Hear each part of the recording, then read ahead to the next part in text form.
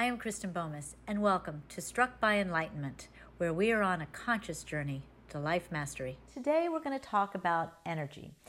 Energy in this realm and life's energy. And I'm going to focus mostly on life's energy, but I want to also briefly talk about energy in this life. So we're going to talk a little bit about energy at the beginning, then I'm going to talk about how we know it exists, and then we'll look a little bit at what it is, the life energy itself, and then finally I'll take a look at how that life energy becomes an important part of your dating and partnership relationship. Okay, energy. What is it, right? Energy is a constant. It can change forms, but it always is, it always has been, it always will be. It just is. It's a constant. And so in this life, everything is of energy. And we know that. Even from physics, we have an understanding of that. But when we talk about the energy that makes up our life, an energy that we have learned to term as soul, it gets a little bit more questioning for some reason. But there's, as you're going to see, plenty of evidence that we know that there is also a soul. So the energy itself that is a part of all of life, whether we're talking about the rocks or the houses or the trees or the animals or us, that's a constant and it's different in each of its forms. But when we're talking about the soulful energy or the life energy that inhabits this human existence, we're talking about a flow of, excuse me for saying it this way, of a particular energy that makes up your life. And that's where it gets a little bit confusing for people, I think. But the soul is of its own free will and has its own memory and has its own presence. Okay? And I want to talk a little bit about that because I think it's really important for each of us just to have a simple understanding of that energy that resides within this life called a human experience. So the soul came from a place of energy, and we'll say that it comes from a place of love energy, which it does. So it is sourced by that love energy, and it is a part of that love energy. And it has a sense of free will in and of itself, and so it chooses to have this human experience. And in this human experience, it is going to feel. And so the way the soul then bridges to the body is through its own language known as emotion. So emotion is energy until we physically feel it, and then it becomes a feeling. So that emotion is the language of the soul. It bridges us. The other thing that bridges the physical to the energetic realm is our intuition, which is sensed, again, through emotion. So we know that life, each of our lives, is connected to that energy because it is absolutely a part of that energy. And so we want to look at how it affects how we live this life, and in particular, how we are in our relationships. So how do we know that there is even this energy, right? Well, there are many ways that people have identified that soulful energy. Some people have seen apparitions, some people see the energy, some people see like the energy behind, some people see the auric fields, which is the energy of the individual as it expands beyond the physical body. And then there's the intuition, and we have a knowingness of what is happening, and that knowingness is a wisdom. So in the first examples, people actually can see the energy of the soul. There is also an awareness of our soul's entry into this life that we each individually have when we're first born. We lose it rather quickly, but we have an awareness. So how do we get to those places? If we're not intuitive and we can see it, is there another way that we know that the soul enters? Well, absolutely. And that's through hypnosis. And it's been used for many, many, many years, both in analysis as well as just for behavioral issues. But one of the most famous stories is by Brian Weiss, who was using hypnosis for anxiety, which is pretty common. And the woman went back into what we now traditionally call past lives. And in those past lives, she followed the experiences, as I call them, of the soul.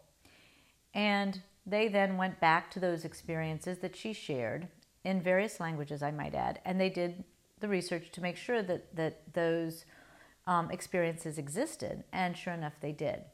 So it was quite a fascinating bit of research that he did using hypnosis to go and see how many various experiences one soul might have. So our hypnosis takes us back into the memory of the soul. And that's one form of proof, if you will, that we have an awareness that there's more than just this physical life. But we also have this knowingness that I mentioned, which is a wisdom. And as you start to master your life or step into enlightenment of some sort, you are going to open more and more of that pocket of wisdom, because the more you move beyond your fear, the more the wisdom comes to the surface. And what makes that important is that as I tapped the wisdom within me, I knew the same stuff as someone on the other side of the world tapping into their wisdom. Somebody from a different time tapping into their wisdom. So when you tap into that wisdom, it's relatively all the same information. And so we know we are connected at a higher level. That energetic connection, that world beyond this world, as the shamans would say, is connected through that wisdom. It is what is passed through our lineages, way beyond this physical realm. So there are many ways that we know this energy exists, and those are a few of them. So what is it, right? Like, what is this energy all about as it relates to our lives? Well, the soul itself has free will, right? So the soul kind of knows what experience it came here to have. The soul does know what it came here to experience. Then we are the physical representation of that experience, and we have free will in this physical realm as well. So if I am a soul and I come in to have an experience, now my physical self is going to kind of go for that experience in my own way. So now we're connected to our energy being, and the more we start to master this, we feel that connection to that energy self, right? And that energy self is what some people call a higher self, because we tend to think of, by virtue of culture, heaven, where spirit is and all that. We all think it's up.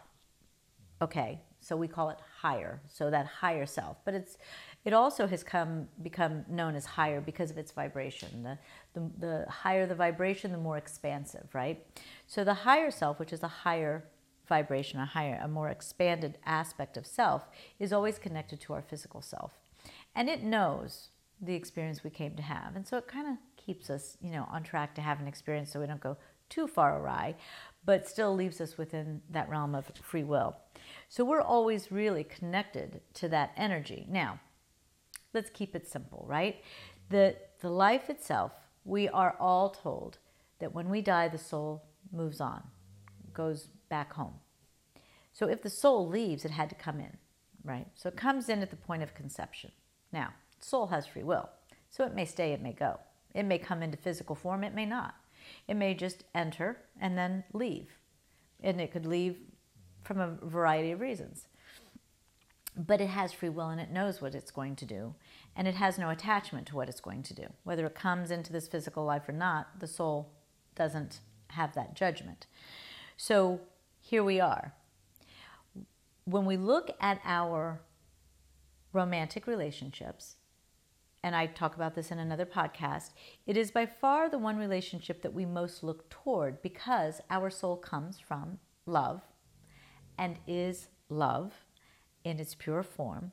So of course, in this physical realm, we're always looking for love in a way that connects us to another, just like that space from where we came, where everything was just one and it was just love.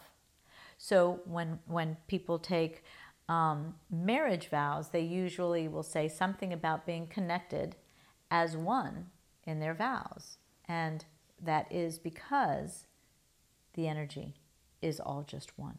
It takes on different forms and different shapes, but it is just one energy of love. So if that's the case, then why is it that we talk about feeling a chemical attraction to somebody when we meet them? Well, because much like emotion, it may start as energy, but it has to bridge into physical, right? So the energy bridges into the physical when it's felt. So the chemistry is exactly how the neurological system allows us to feel. So there's an energetic connection, right? Now, the other question I get with that is, well, if it's all about love, why is it that I meet somebody and it's like fireworks, everything is perfect, I swear they are my twin flame, it's wonderful, and then 3-4 months into the relationship, I realize it's the same old relationship I'm always in, and this is just not working. And so why? Because there's a purpose, right? And you are here to master that pattern, whatever it is. So the fear in this life has been learned in this life. And it is like a dark cloud covering up the sun. And the sun is that ball of love inside you, that soulful love, right? So that dark cloud of fear is going to keep driving you towards the illusions. Its greatest illusion is to make you feel separate from. So when you think you have found your partner and it's not a partner at all, it's just another same old experience, then that fear has presented itself again and connected to the fear on the other side. There is a familiarity there. And now all of a sudden you're going, oh yeah, this isn't going to work. Okay. Why does it happen? The soul wants you to master that challenge. It's time to say, what is going on inside that I need to master in order to free myself of that fear that keeps attracting that kind of relationship.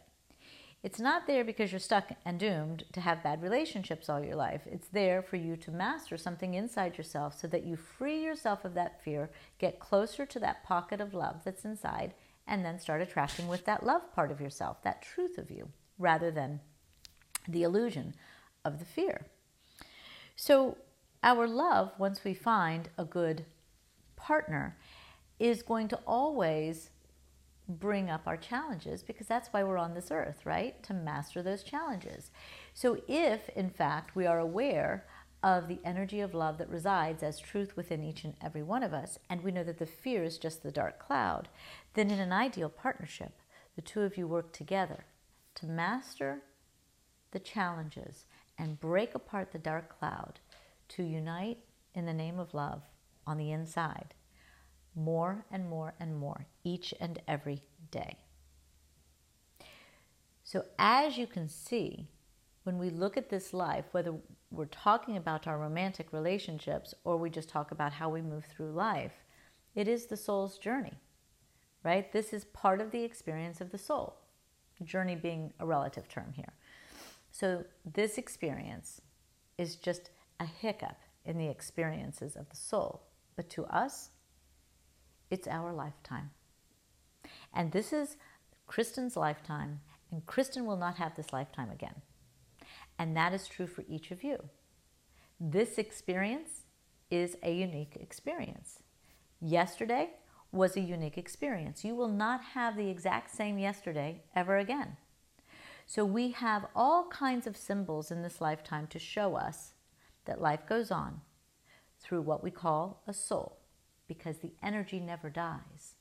It just continues to go on in new forms, new shapes, new experiences, which is why you always hear me say there is no such thing as an ending or a death, because we are in a constant state of new beginnings, and the soul journeys in that way. So as we look at the energy, we reflected back on how do we know? Well, we know that through wisdom, through hypnosis, which is a type of memory, through being able to see the energy through apparitions, auras, and more. by talking to the other side, seeing the other side, being psychic, all of that intuitive stuff. It's all good communication to the other side. So that's how we know. We know what energy is from a physics perspective. We know that it never dies, but we do know that it also changes form. So we know that if that energy is residing in our life, that it also continues on. So then we asked, what about with our romantic relationships? And we realized that sometimes we meet people who we think are going to be love, but our fear created that illusion to pull us right back in to a challenge that needs to heal. But true love, when we find it, will embrace with open arms and open acceptance, so that when those challenges present, because we are in a life where those challenges will always present, that together as a team, you will work to heal each challenge as it presents, thereby opening you to greater love, greater intimacy, greater acceptance. So hopefully that gave you a little bit of understanding of energy in life and energy in love. And I really want to thank you all for joining me. And until next time, I hope each and every one of you can enjoy the energy of the space around you, feel how it feels. And when someone sits next to you, see how that energy shifts. And start to really embrace how you want to feel and what kind of energy you'd like around you. And may each of you make an energy realm that is ideal. Thank you so much. Until next time. Thank you so much for joining me, and please visit KristenBomis.com, where you can easily access all of my social circles.